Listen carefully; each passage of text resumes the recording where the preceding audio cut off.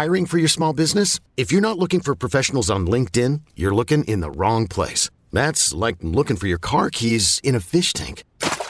LinkedIn helps you hire professionals you can't find anywhere else, even those who aren't actively searching for a new job but might be open to the perfect role. In a given month, over 70% of LinkedIn users don't even visit other leading job sites. So start looking in the right place. With LinkedIn, you can hire professionals like a professional. Post your free job on linkedin.com/recommend today.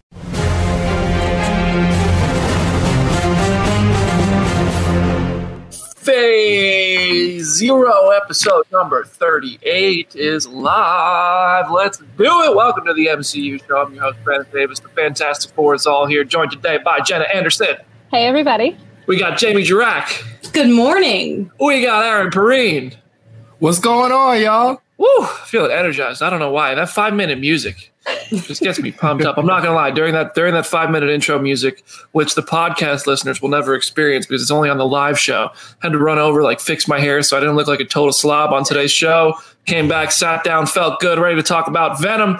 Got big news. Andy Serkis is on the podcast next week. We have a half-hour interview with Venom Let There Be Carnage director Andy Serkis. He also plays Alfred in The Batman. He's also Gollum in Lord of the Rings. He was Richard Neeland in 13 going on 30. That's why you're here. But he's also Ulysses Claw. So we're going to talk about it all, and I'm very excited about that. At the end of today's show, we're going to talk about What If Episode 8. Spoilers, so we're going to save it for the end. And we have some MCU news to get through. So without further ado, I want to start with Venom reactions. And Jamie, who should go first here? You want me to go first? You go. Yeah. I'm going to go Oscar Isaac here. Who talks first? You talk first. I talk first. It's all you. Talk first. Okay. Venom Let There Be Carnage. It's a movie. So listen.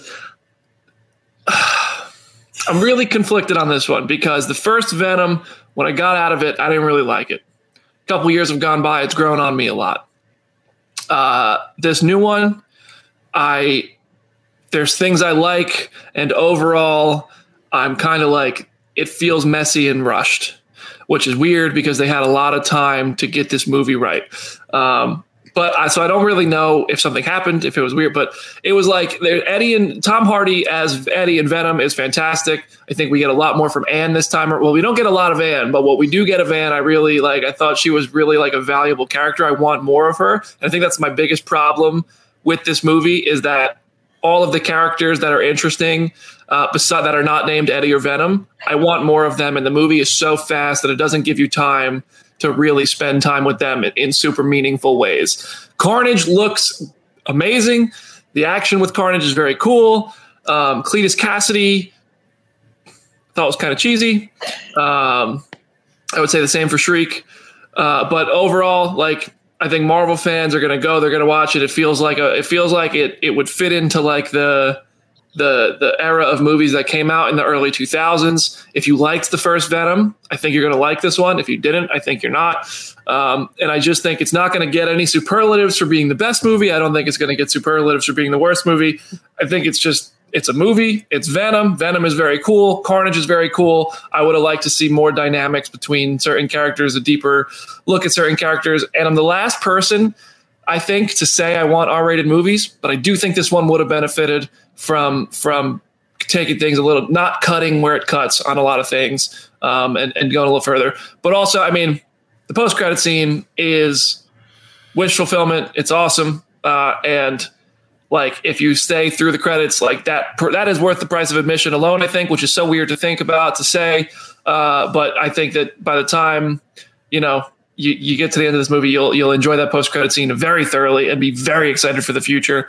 And I do want more Venom. This movie does have me wanting more Venom. It has me also wishing for more Carnage. But just with, I don't know, maybe a different style. But overall, I don't hate it. I don't love it. Yeah, that's where I'm at. Jamie? Yeah, I think you really hit the nail on the head with it's not terrible, it's not great. It's just a movie that exists. It's just a movie that is now out in the universe. And I think I'm going to be in the minority on this one where I really liked the first Venom. And so I was like, yeah, this is going to be my thing. We're getting more of this. And I was really disappointed. it's fine. But like, you brought up this like mysterious credit scene. What's it going to be? Everyone's teasing it. And it's like, that should not be the only thing people are talking about. That's like not what makes a good movie. That's like what makes a good, like tweet, So, and I'm a big Woody Harrelson fan. Like, your girl's got a Cheers tattoo. So I was really stoked for him, and I thought that all fell really flat. I didn't really care what was going on. I agree, Michelle. I wanted more because people talk about how she doesn't do much in the first one. So yeah, I'm writing our official comicbook.com review today. It's going up tomorrow, and like I'm bummed that I can't like get excited about writing this because I don't like to be negative. So that's where I'm at. But it's not terrible. It's like I've seen worse. It's just not exciting. Yeah, I mean, I'm with you. I there were things that I liked. Like overall, I think the movie is like just very okay.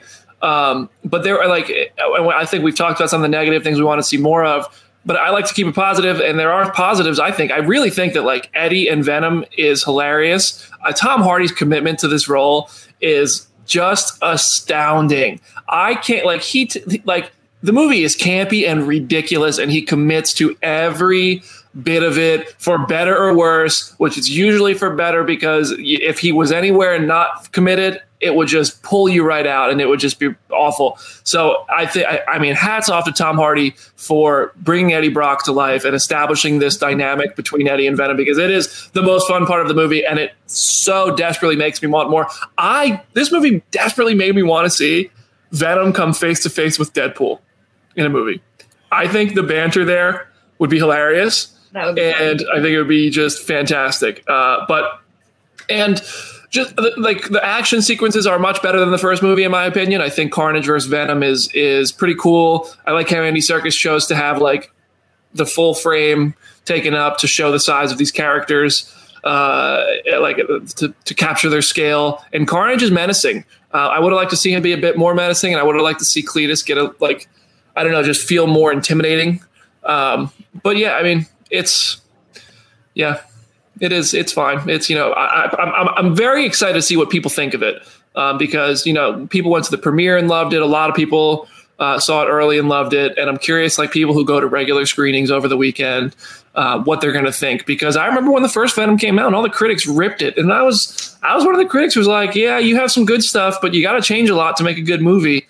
And they kept the good stuff, and they just kind of they changed the other stuff with other stuff that I don't think was great. But a lot of people loved that first one. Jamie, it's interesting to hear you say you didn't like it, or you did like the first one, but you didn't love this one. So it should be noted that I came to the first one late. I didn't see the first one in theaters. So by the time I watched it, no one was talking about it anymore. I got to kind of come into it very fresh and clean, and maybe that has something to do with it. I think that both movies are a circumstance thing. Like I kind of like when you watch a comedy, like if you're like, I was a little tired. Maybe that's why I didn't like it. But you shouldn't have that much pressure on yourself. Movies shouldn't be that hard. But I think that has something to do with it. Like, I don't know, maybe be a little toasty before you go in. Well, maybe that'll help. Yeah, if you're in a place where you can do that, we encourage it. But yeah, I think that's it for Venom Talk. We'll have the full review from Jamie on comicbook.com tomorrow morning, and we have Andy Serkis on the podcast to dive into it. We will have maybe some preview of that interview over the weekend, maybe a dive into the post-credit scene to share with you over the weekend. I'll have a full breakdown video on the comicbook.com YouTube channel. And I see everybody in the comment section. We did get to send, I think, like 50 people to the screenings in New York and LA from our Phase Zero audience to go see the movie early. And it looks like they all had a blast. So I'm really happy we were able to make that happen. But Jenna, Aaron, was there anything you guys wanted to talk about on this? Because I know you guys haven't seen it yet. People in the comments are asking, and I am kind of curious too, how is the new Eminem song? It's certainly no venom. I think that's just a classic. You can't top it, but it's good. It's Eminem dropped some bars in the credits, so yeah, it's good. I like Eminem, so I'll always say Eminem music is good. Yeah. All right. We're gonna move opinion. Yeah. All right. So that's Venom. yeah, if y'all want to talk more about it, feel free to hit me up on Twitter or Instagram, whatever. Feel free to hit up Jamie, and we will have the full review with like an official rating and all that stuff on comicbook.com/Marvel tomorrow morning. And we can talk more about it throughout the weekend. Can't wait to see what you all think and hear everybody's reaction to people are not overhyping the post-credit scene. It's a pretty big deal. But let's move on to some news. So I have taken the responsibility of talking about the Marvel lawsuit of this week, which is the most complicated thing that I have ever seen oversimplified on Twitter. I was losing my mind on my day off just seeing people try to play this game of telephone of thinking what the lawsuit actually was versus what it actually is. And so I wanted to kind of talk about it here and kind of explain what all is going on. I am not a lawyer. I know very little about law, but I do know comic history and all of that. So I have my own separate sort of notes that I will dive into here. So in the Copyright Act of 1976, Congress gave artists the possibility to take back rights of previously licensed work after 35 years. You can kind of file a termination notice, and that will give you the possibility, if you created a work that another company owns, to renegotiate the terms of that deal if it is a thing where you signed the deal and then that character became way popular than you had expected and you're entitled to more money, or if it's a thing of like, oh, I signed this deal and then you're not using this character and I want it back. And this also applies to rights that were assigned before 1978, as long as they were not made for hire, which is a thing that I will dive into here. So a bunch of Marvel creators and their various families have filed termination lawsuits recently, and then Marvel made headlines by filing a lawsuit to prevent them from doing so. And so this is relevant for Steve Ditko, who co-created Spider-Man and Doctor Strange, Don Heck, who co-created Iron Man, Black Widow, and Hawkeye, Don Rico, who co-created Black Widow, and Larry Lieber, who is the brother of Stan Lee, who co-created Iron Man, Thor, and Ant-Man. So they all filed their own termination lawsuits, and Marvel is trying to prevent them from doing so because they want to assert that they have full credit. And part of the thing that they are trying to argue is that copyright termination doesn't work if the work in question was made as work for hire, which is kind of a thing that has been thrown around in the comic industry a lot. Marvel in particular likes to tout that they had the Marvel method, which is a much more collaborative way of making comics and is kind of a bunch of people working back and forth to create a single issue. And so in their argument then, nobody is one sole creator and everybody is kind of involved. But part of the problem is that there isn't as much of a paper trail when it comes to the work for hire, whereas if you are somebody who has signed a work for hire contract in the past couple of decades, you might have some sort of contract that proves that that was what was outlined. That isn't necessarily the case if you were somebody who was working in the 60s or 70s and those documents are either gone or they may not have even been signed. This isn't the first time that this has happened. Jerry Siegel, who co-created Superman, his family tried to do the same with DC, and then Jack Kirby's family tried to do the same with Marvel in 2014. It almost went to the Supreme Court, and then it was settled out of that and didn't quite go there. The one thing that is kind of key here, Marvel would not lose complete ownership of these characters, despite everybody reporting and thinking as much. They would just have to share ownership and share the profits with these co-creators. And this only applies in the US. International rights are their own thing. I have seen speculation that people are like, could this technically mean that like Steve Ditko's family could take Doctor Strange and put him in a DC movie? Yes, that is technically possible, but I feel like that's a whole separate can of worms in and of itself. The thing that like frustrates me the most about this is that creators deserve credit and creators deserve to be paid.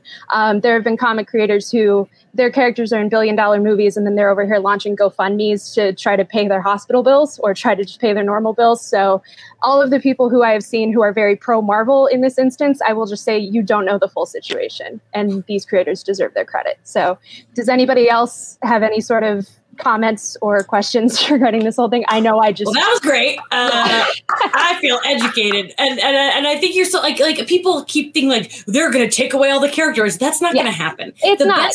The best tweet I saw comparing it to is Stephen King and how he's in charge of, what gets adapted and that kind of stuff. And no one's taken away Spider-Man. Please stop. We don't need to be rooting for corporations. Yeah. We should be rooting for artists. Exactly. And I'm really impressed with the way you just spit that. Everyone in the comments is like, breathe, Jenna, breathe. I know. I was like, I could tell I was like not breathing in the middle of it, but it's like, this is something that I am so passionate about. If anyone else wants to also be angry about this, watch the Batman and Bill documentary that's on Hulu because it deals with one of Batman's co-creators. And it is a whole like nice encapsulation of not getting credit and not getting ownership and the work for hire of it all. And it is something that I definitely recommend because it will make you feel fired up about all of this. But yeah, it's this thing where like people don't understand what the situation is. And this is a thing that has kind of happened before. I know Spencer at our work said that it happened with John Carpenter and like Nightmare on Elm Street. So if you were to make a new movie, you would have to go to him directly.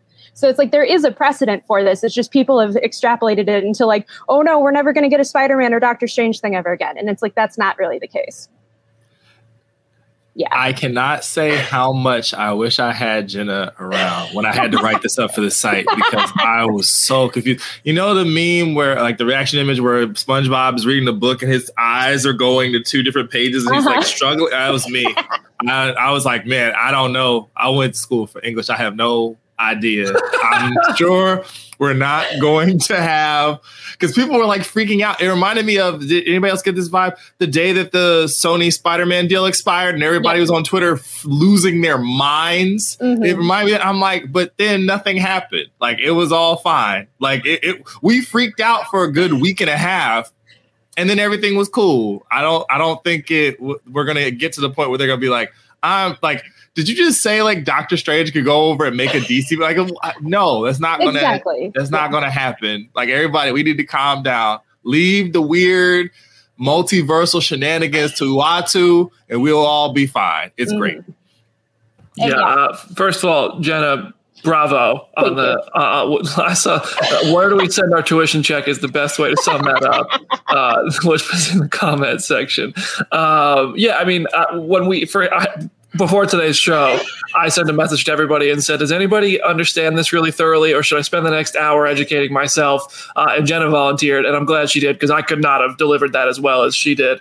And yeah, I mean, that's really like, that sums it up. Like Marvel's not going to lose these characters. They might just have to pay a little bit more money to these creators and their families, which, I mean, legally, I don't know if they're going to be required to, but morally, like, it's just like, give them a few bucks there. Come on, because you can afford it. Exactly. Yeah. So that's the thing. I mean, I think like a comparison we could make would be like this podcast. Like if we left comic book and this podcast became very successful, Viacom CBS isn't going to be like, yeah, here's some extra money for creating that podcast, but we did create it. All four of us have been here from the beginning. But of course, this isn't going to become Doctor Strange or Iron Man. And they're not going to make movies about this podcast. But I think that's just I get the legal aspect of it, I think. But I just think, and I hope that the creators and the families do get some extra cash from what we're all enjoying and what a corporation is benefiting from. But yeah, great job, Jenna. I'm not going to spoil Jenna's great work by continuing to run my stupid mouth. So yeah, we're going to move on to the next bit of news. Okay, so now in the bit of news that everybody wants to talk about, Thor: The Dark World. So in a recent conversation with Inverse, Alan Taylor says he wants to release his own Taylor cut of the much maligned Marvel movie. He said to them, I was cheering for Zack Snyder when he was doing that and thinking, will he pull this off? This is amazing. I think that every director was kind of rooting for that. I would love to. I mean, can you imagine that? They give me however many millions of dollars they gave him to go back in. Yeah, I don't think I'm going to get that phone call. I focused all my attention on making a certain movie. And then in the editing process, decisions were made to change it a lot. My regret was that the movie got released, was that it was changed a lot. I have a great fondness for some of the things that went away in the original cut, and there was a kind of quality, a wonder to the thing that was beautiful to me. So we're just going to have every director probably try and do this now. What are your thoughts on the movie that everybody loves to dunk on getting another cut? First of all, Thor: The Dark World is not that bad.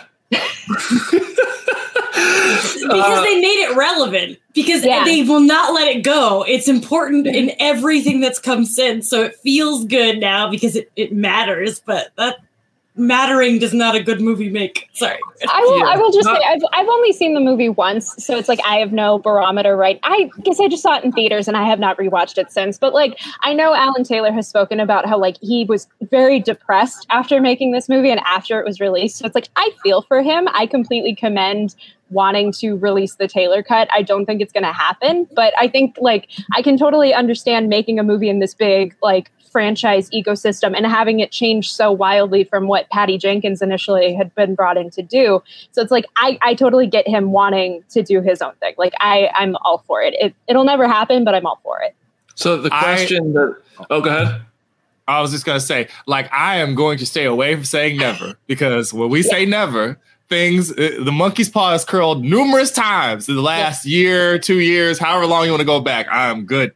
But yeah, I don't think it's probably going to happen. But I also think that Marvel's going to keep hitting that same button, JB. Like, they're never going to let us forget, like, no, it matters. Even if you don't like it, so what? Go back and rewatch Thor: The Dark World before Endgame. Do it now. As Kevin Feige eats popcorn slowly in the background. Here's the question that I saw on Instagram was, would you watch it, or do you want it? Or do you want the Taylor cut of Thor: The Dark World? And I think I summarized my emotions on this the best in a comment on the comic book Instagram. I don't care, but I'd watch it if they released it. You know? I'm not going to be out here pushing the hashtag, but if it was there and I was bored, which I often am, I'd watch it. All right, let's keep it moving. All right, what's our next bit of news, you guys? Oh, goodness gracious. James McAvoy talked to our very own Jamie Lovett, our other Jamie here at comicbook.com, and about the idea of returning as Professor X. It's not looking good. This was his quote. He said, "I'm all about doing good stuff. And when I got asked to play Charles the first time, it was good stuff. It was good writing and I was excited. If people offer me good writing, I'm always going to be excited. But I do feel like I've had a good ending with Charles and I got to explore some really good stuff, particularly in the first 2 movies that I did for him as a character. So if my time is done, I'm happy with the time that I spent and the time that I was given. And if good writing comes in and people want to do stuff with me, I'll always be open to that, but it's got to be good." So I think Mr. McAvoy, like all of us, is aware that the first 2 of those X-Men movies are great, and then they start to teeter. It sounds like he'd be open to it, but I think it also sounds like he was being polite. What do you guys think? I wish this interview was on video. I don't know. I don't think it is, but I want to listen to McAvoy's tone in this. Because if he says I'm all about doing good stuff. And when I got asked to play Charles this time, it was good stuff. But if he's like, I'm all about doing good stuff. When I got asked to play Charles, it was good stuff. It's all about the tone. So it does seem easy to see that he is seemingly throwing some shade at the end of his X-Men run. Dark Phoenix was a movie. It's my least favorite movie. Ever? No, I'm sorry. Second to least after Joker. Joker gets that top spot. Wow, you haven't seen Chaos Walking. You're right. That's fair. I haven't. Oh my God! I just pissed off Tom Holland Nation. I know. Jeez. But yeah, I don't think he'll come back. But yeah, I think he's throwing shade. Sorry, Jenna. What were you going to say about this? No, I'm getting flashbacks to Jonathan Majors, in the print interviews and saying, no, I'm not in Loki. Why would I, what is a Loki? It's like you said, I feel like the context and the nuance here is kind of being lost. So, but yeah, I don't blame him for having this kind of outlook. I think the way that he worded it is much nicer than he could have. So, because yeah, Dark Phoenix and Apocalypse are not good. No, they're not. All right.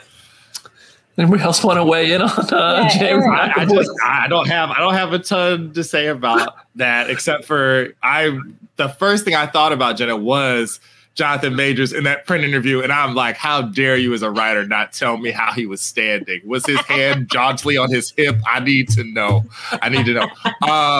So I guess I'm next. So apparently Sony's still trying to make that Sinister Six movie. On THR's Hero Nation podcast, they were talking about it. And there was a notion, some reporting of Sony's always kept, outside of the new Spider-Man stuff they're doing with the Disney/MCU, they've always kept their Marvel Universe stuff separate, Chris D'Alessandro. With this, Venom upcoming, Let There Be Carnage, they're actually trying to connect it to the Spider-Man universe, and they're setting up with the Disney MCU. I know one of their long-term goals is to make the Sinister Six, and that's the kind of project we're all waiting for, their version of the bad guys from the Spider-Man universe. We have heard so much about this Sinister Six thing and seen so very, very little. except for what we're all sort of intoning from the next Spider-Man movie. What did you guys think when you guys saw this? I mean, like, it's No Way Home, right? Like, No Way Home is that movie because you already have 5 of the 6, and the 6th is either going to be like, I don't know, Rhino or Venom or somebody. Like, you have, like, they're basically, if they don't add a 6th and they just do a Sinister 5, and then all of a sudden we get another movie like a year or two from then that is an actual Sinister 6, it's going to feel kind of, or Vulture, as the comment section is saying. My money's on Venom. My money has been on Venom for a while. I think that Sony, I think like when that split between Spider-Man, like the Spider-Man deal led to the split between Sony and Disney, there was like the word, like in the reporting, was that Sony really wants Venom in these movies. And I think that they see the value that adds to the Venom franchise being a part of the MCU. So I definitely think No Way Home has to be this movie. But if it's not, yeah, sure, I'll watch another. I'll watch Spider-Man climb a tree. I don't care. Like at this point, Tom Holland Spider-Man movies have been very good. So hopefully if they keep making them good, I'll keep watching. Just give me Michael Keaton. If you put Michael Keaton in your movie, I'm gonna go see it. That, like, literally, like, that's all I care about.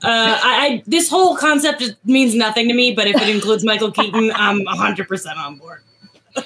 I'm just like, I just remember sitting and watching Amazing Spider-Man 2 and just seeing like how hard they leaned into, like, we are setting up the Sinister Six. And then it's like, all right, are you still going to try? Like, I commend the idea of being committed to this for like almost a decade at this point. So like, if they want to make a solo movie just about the Sinister Six, that's cool. But like, I feel like I'm content with what we're going to get at No Way Home.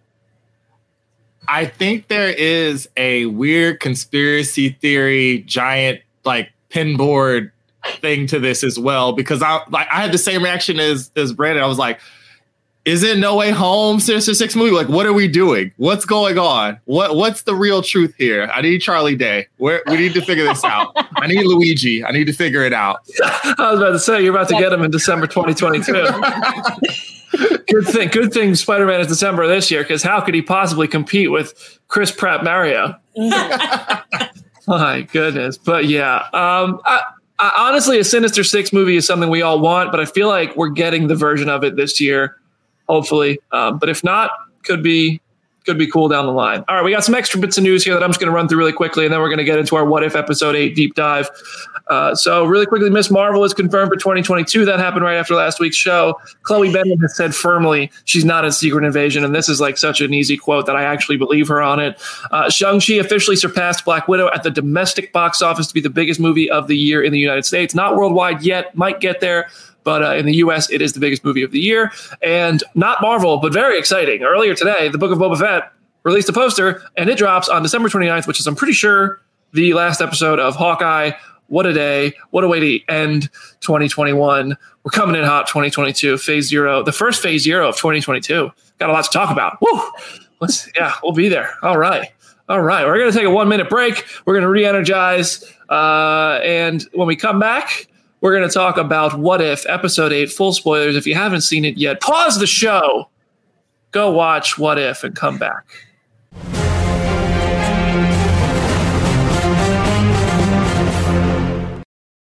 Knowing how to speak and understand a new language can be an invaluable tool when traveling, meeting new friends, or just even to master a new skill. But it's not always simple when you're bogged down by textbooks and structure classes. That's why so many people trust Rosetta Stone. Rosetta Stone is the most trusted language learning program, available on desktop or as an app. It truly immerses you in the language you want to learn, like Spanish, French, Italian, Chinese, and more. You won't just be studying English translations. The Rosetta Stone intuitive process helps you pick up a language naturally, first with words, then phrases, then sentences. Don't put off learning that language. There's no better time than right now to get started. For a very limited time, listeners can get Rosetta Stone's lifetime membership for 50% off. Visit rosettastone.com/rs10. That's 50% off unlimited access to 25 language courses for the rest of your life. Redeem your 50% off at rosettastone.com/rs10 today.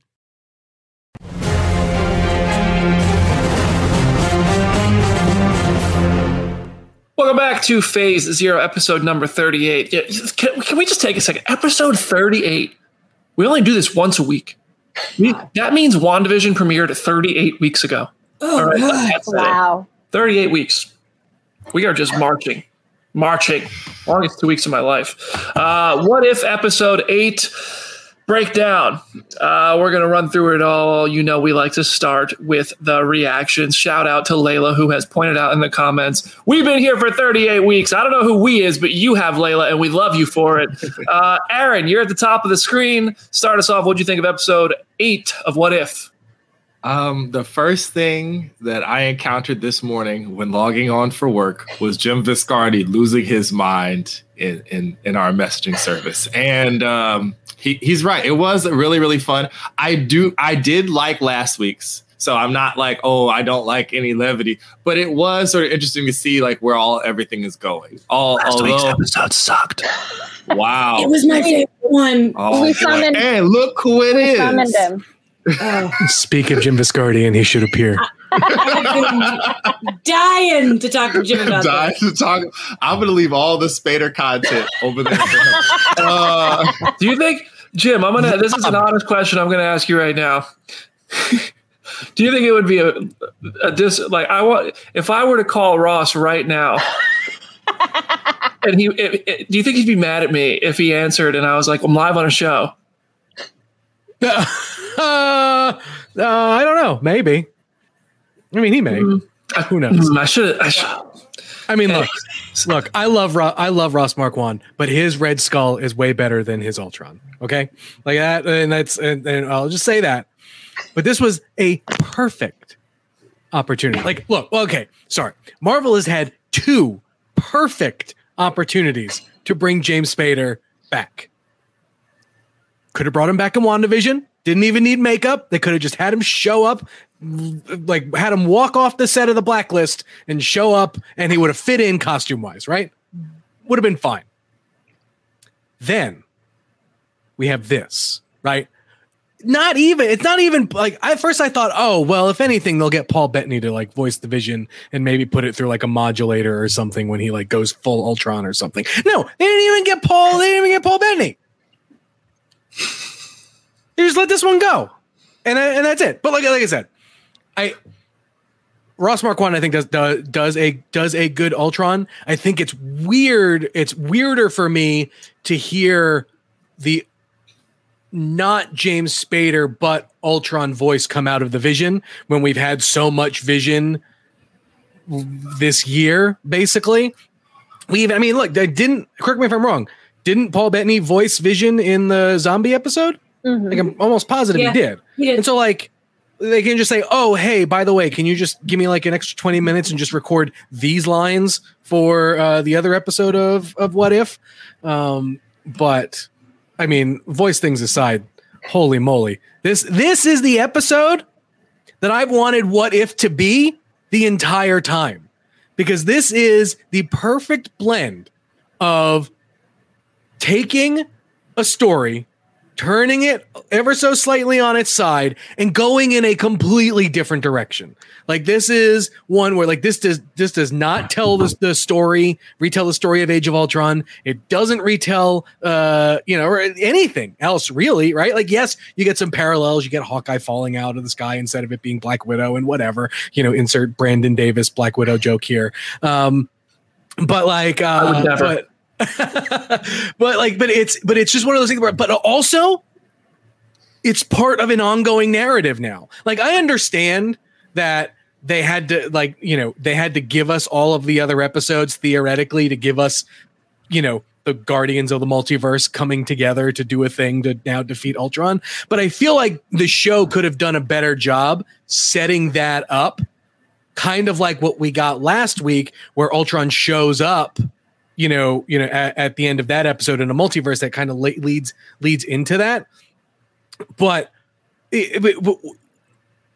I'm now more excited. Next week's episode now becomes must see TV, right? Because like this is a thing now where they've finally pulled together the threads, and we know that something else is going to happen here, and it's the first episode that didn't feel long either. Like there were a few long parts, but in the episode, but like it got through, and Ultron, Thanos got jobbed by Ultron, and now we know who the strongest villain in the Marvel Cinematic Universe is. It's Ultron. It always should have been. Joss Whedon ruined him. I'll never forgive him for that, among other things.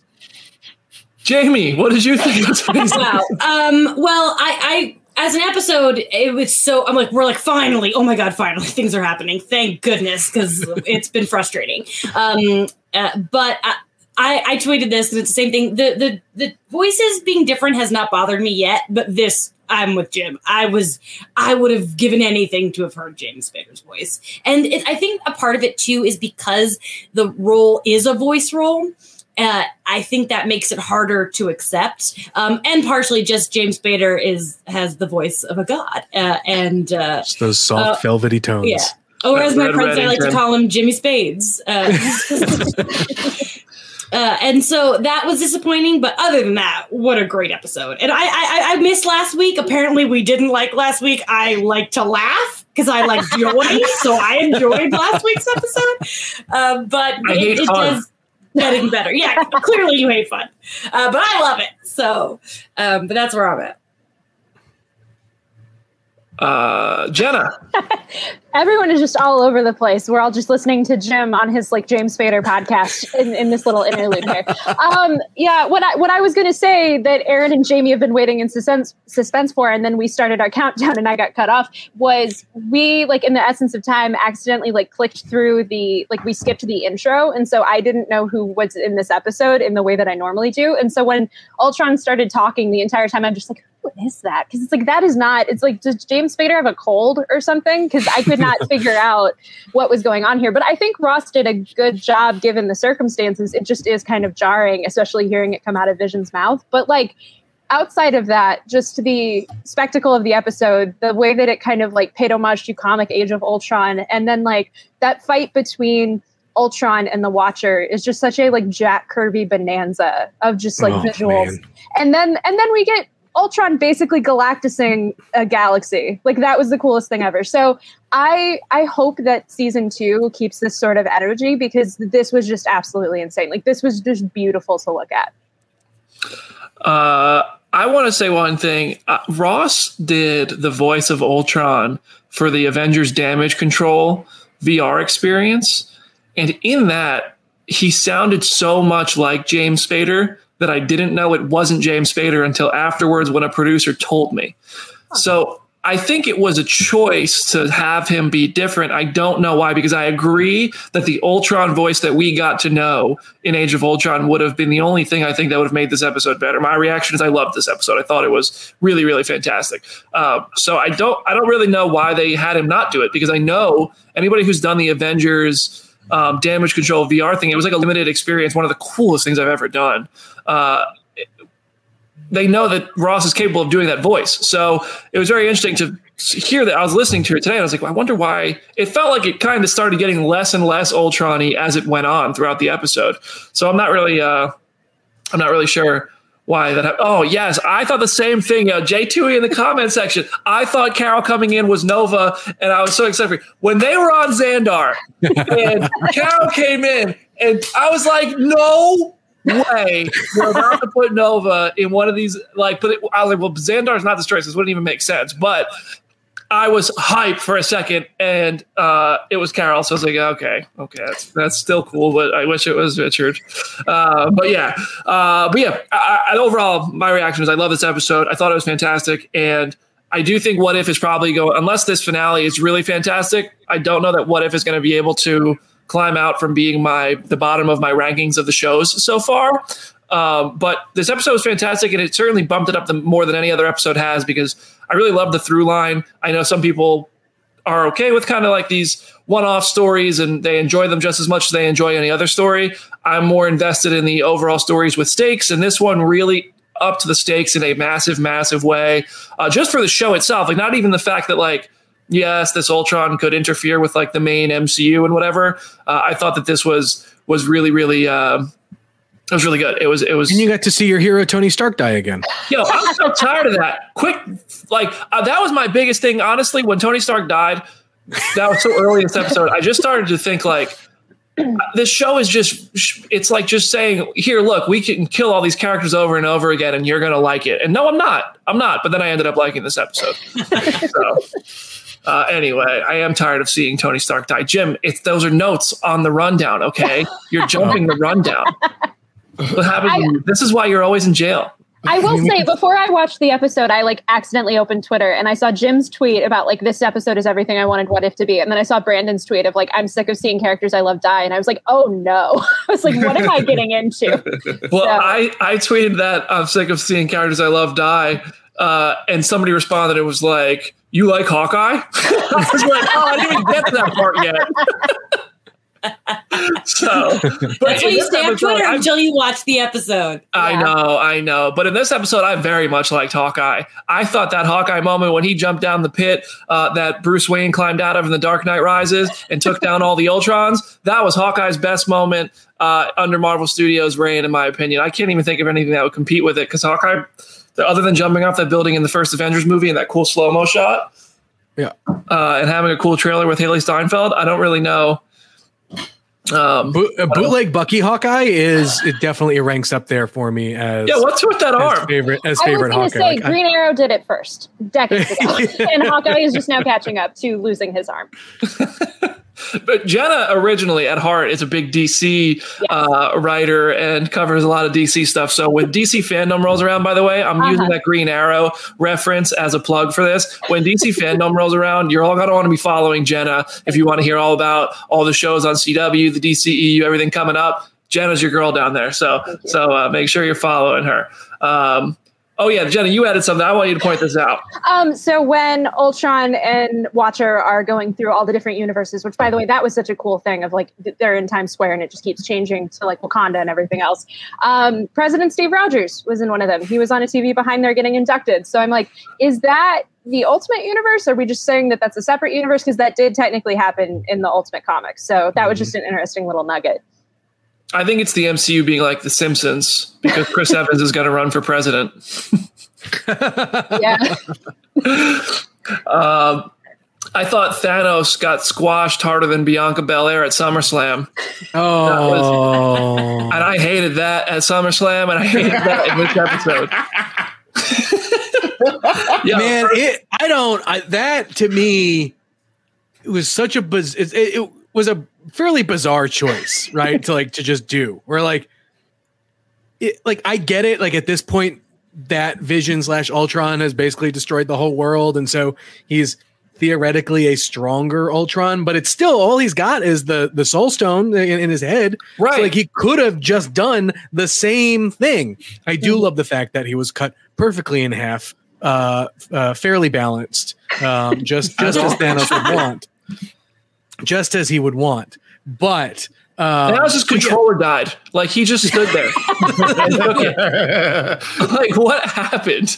I don't know. I thought they could have just given us a cool action scene there. I think, but it probably wasn't in the budget. They couldn't get Josh Brolin to voice it again for one more episode. It's like a small undercurrent in all of these shows to be like, you guys need to stop freaking out about the Infinity Stones and Thanos. We're going to undercut it as many times as we possibly can. We're going to kill Iron Man. We're going to undercut all of it. And I'm like, oh, but he's supposed to be so freaking cool. Oh, well, he did get squashed real quick. He was on screen for maybe 6 seconds? Right? Maybe if that, because I was I had to write this up to the site. I tried to get a screenshot of him not Swiss cheese, and it didn't exist. There was one frame, and it was it. I thought for a second when Thanos emerged onto the frame that this was going to be he looks down and gets bit in the ankle by a zombie, and then that takes us to the zombie universe. I was like, oh, interesting. They're going to tie this in. Psych, split down the middle. Not to make a reference from a year ago, but they were trying to see if it was cake or not. Oh, hey. Split him in half. Is Thanos a cake? Is he not? Nope. He's just fallen in half. I mean, yeah, that's. That took me a second to realize what you meant, and then all of that whole time every time you went on the internet, it was just let's cut something in half and see if it's a cake or not. Is it a dog or is it a cake? Yeah. Oh no, it was a dog. I don't want to see that one. No. Jesus. But yeah. Also, speaking of earlier, Jim said I make Black Widow jokes. It was nice to see kind of the roles reversed for a second.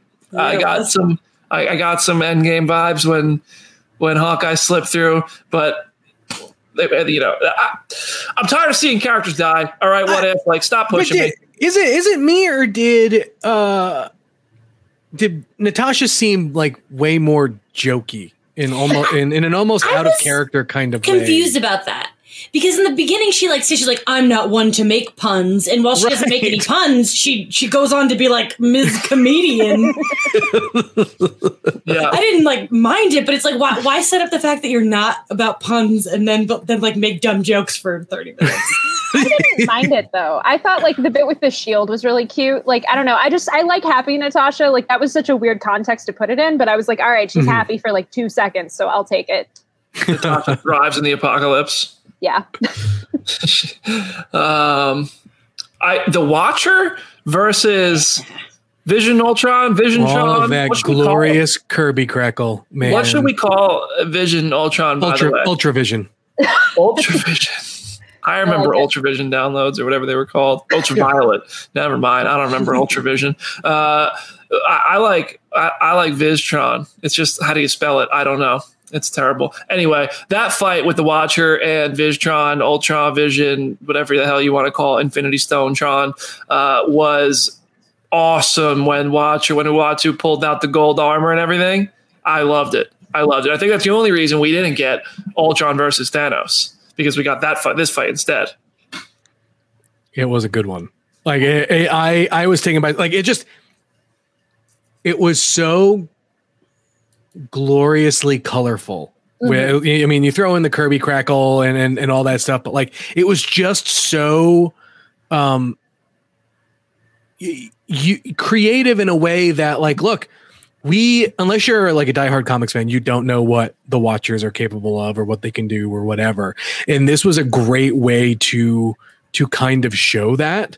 And there is 1,000, like, I'm now convinced more than ever that we're getting live action Jeffrey Wright as the Watcher somewhere, because it has to happen now. And it was just so cool to see for, especially, I mean, you knew it had to happen at some point, because how many times can the Watcher say, I can only watch, watching is what I do. But I love like the dig that Ultron makes at the Watcher. He's like, he goes, all you do is watching. And I'm not gonna lie, it's a little creepy. Like, yeah, the Ultron's saying what we're all thinking. It's totally a little creepy, but man, it went full Kirby today with that stuff. I mean, the armor, the like I said, the Kirby crackle, but like the way that the powers were showcased, like, absolutely love that. I'm just so excited that Jeffrey Wright is doing things like getting something cool to do, because I just love him so much, and it was so fun to watch him like have some more personality, which, understandable. He's been stoic. That's part of who that character is. But in this episode, to watch him like not know what was going on and then to fight, and I hope you're right about if we get live action Jeffrey Wright, yes, please. Like, that suit of armor has to be in live action. Like, that would just look so cool. I love that there's no helmet big enough for Uatu's I know. head. Yeah.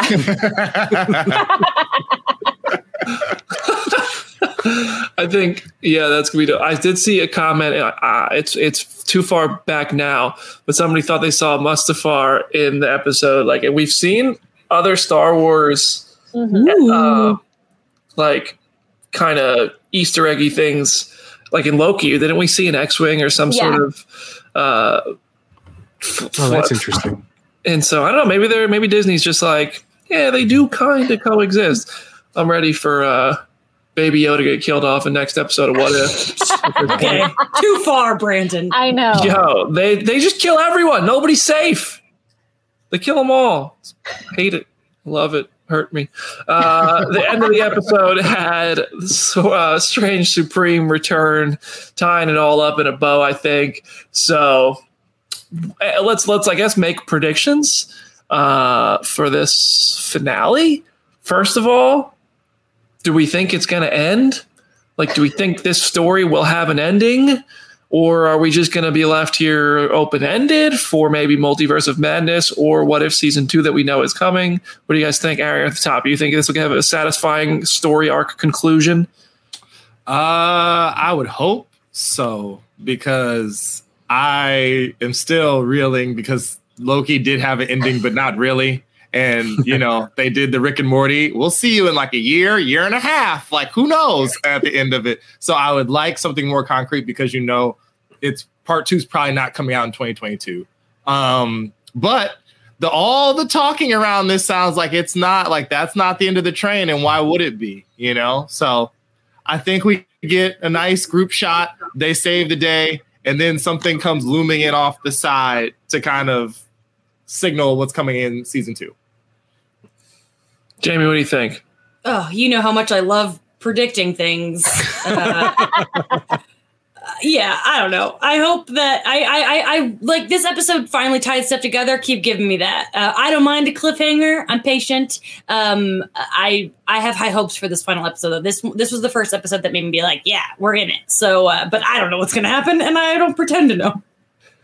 Jenna, hit us with the prediction. I agree with Aaron. I feel like there's going to be an ending, but then at the same time, whatever we get will absolutely just crescendo into Multiverse of Madness and to season 2. Like, I hope with season 2 that we don't just get straight retreads of existing movies. I hope we keep this momentum of just like big, crazy, like Jim said, kind of turning a concept on its side and then just running with it into something completely different, because that seems to be the show's like strong suit. Jim, you have 30 seconds. Oh, never mind. Never mind. That's just, listen, we could have been here till tomorrow if Jim gave a prediction. James Spader comes back. He voices everybody. And then this Moon Knight just shows took up. Jim. There we go. I think that it's definitely going to leave an open-ended ending, probably. I like the idea that it's going to wrap this up and then something else will show up. But I also think, like, some characters will be set up for obvious appearances in Doctor Strange in the Multiverse of Madness. I think especially one of them is going to be Captain Carter. And I think we'll see the kind of like, oh, well, maybe we'll see like a Blue's Clues type of thing where Doctor Strange shows up and he's in live action and he's surrounded by animation and he pulls Haley Atwell into the live action world or something. I don't know. I'm losing my mind. Anyway, that's my prediction, that it's going to be open-ended but still hopefully satisfying. But yeah, is there anything else you guys want to talk about today? The chat is saying happy birthday, Eleanor. So I'm going to shout that out. Happy birthday to Eleanor. I will relay your love to Eleanor, everybody. I hope she's working today on her birthday. You hate to see it, but we're going to Disney World tomorrow. So, nice. That's okay. Mm-hmm. Hopefully we get to go on Rise of the Resistance. Never been on it. If anybody has the greatest ride in the whole world. Ever. That's what I'm hearing. If anybody has any tips on how to get on Rise of the Resistance, we only have one shot at it, I think, because we land at like 9:30 a.m. and we're going straight to the park. And I think we only have like that noon app opportunity thing. So if anybody has any tips, we'd love to hear it, because I'm going to be real upset. Her birthday will be ruined and my day will be too. So real pressure there, Disney. I know. Hurry up, Disney. Make it happen. All right. Anyway, So is there anything else about What If or Marvel or anything we want to talk about before we wrap up today's show? I have a slightly off-topic thing to say, and it's as you know, I was unavailable last week because I was too in my emotions about WandaVision losing all those Emmys. And I will say that I binged Mare of Easttown yesterday because I had to know. I had to know if those women deserve to beat those women. And all I'll say is that I do believe that Kate and Julianne gave award-worthy performances, but I still think it should have been Elizabeth and Catherine. And if you want more details, follow me on Letterboxd, because I wrote a whole lot about it last night on Letterboxd. But I just had to say that I have now in the know on Mare of Easttown. I have watched it, and no one will be surprised to learn that I'm still Team WandaVision 100%. Yeah, I was pretty shocked by the lack of awards for WandaVision, but happy for the winners, sad for the losers, and surprised, honestly. Jenna, how was the 3-hour Bachelor in Paradise? It was. I feel like I lost all sense of time and space. Like everything, the amount of like people who were together at the start of the episode and not at the end of the episode was just insane. So I'm curious to hear your thoughts whenever you watch it. I haven't watched it yet. Yeah. So I gotta get through the 3 hours. And Aaron, basketball season coming back. I'm just getting everybody's personal off topic here. You know, what are you getting excited for that the NBA's finally getting everybody back into? They got their player rules in place. You got the Kyrie Irvings of the world who, you know. But are you ready? I'm excited. You know, like it's not like there's like not enough sports on. Because NFL season's still going on too. I've now made it a thing. I have to go to a Titans-Browns game at some point with you and Richard. We have to go. Let's I have go. To go and see it with you guys. Tighten up, baby. Tighten up. Titans are on fire. I got to root for the Titans because Lord knows my Gamecocks. Jeez, when I talk about South Carolina, like my Southern comes out. Lord knows my Gamecocks. Oh my God, let's delete that from the show. But yeah, my South Carolina boys are having a tough couple of years, so it's all about the Tennessee Titans for me right now. Anyway, that is enough off topic. That more off topic than anybody here ever wanted to handle. If you guys want to talk more, reminder: we have Andy Serkis on the podcast next week. This interview is super fun, and I hope you all enjoy it very much. If you go see Venom: Let There Be Carnage this weekend, we would all love to hear from you. Blow up our mentions with your thoughts on the movie. Tell us if we're wrong. Tell us if we're right. All those kind of things. I love celebrating these things. If you take pictures at the theater, send them our way. We'll throw you that RT because I love celebrating this stuff with you guys. Follow Jenna at Hey It's Jenna Lynn. Follow Aaron at Summit Lake Hornet. Follow Jamie at Jamie Cinematics. Don't follow me. It's a waste of time. Thanks for the quarantine watch party last night, everybody. It was a ton of fun. We have another one in 2 weeks, and I'll see you on episode 39 of Phase Zero 1 week from today. Later.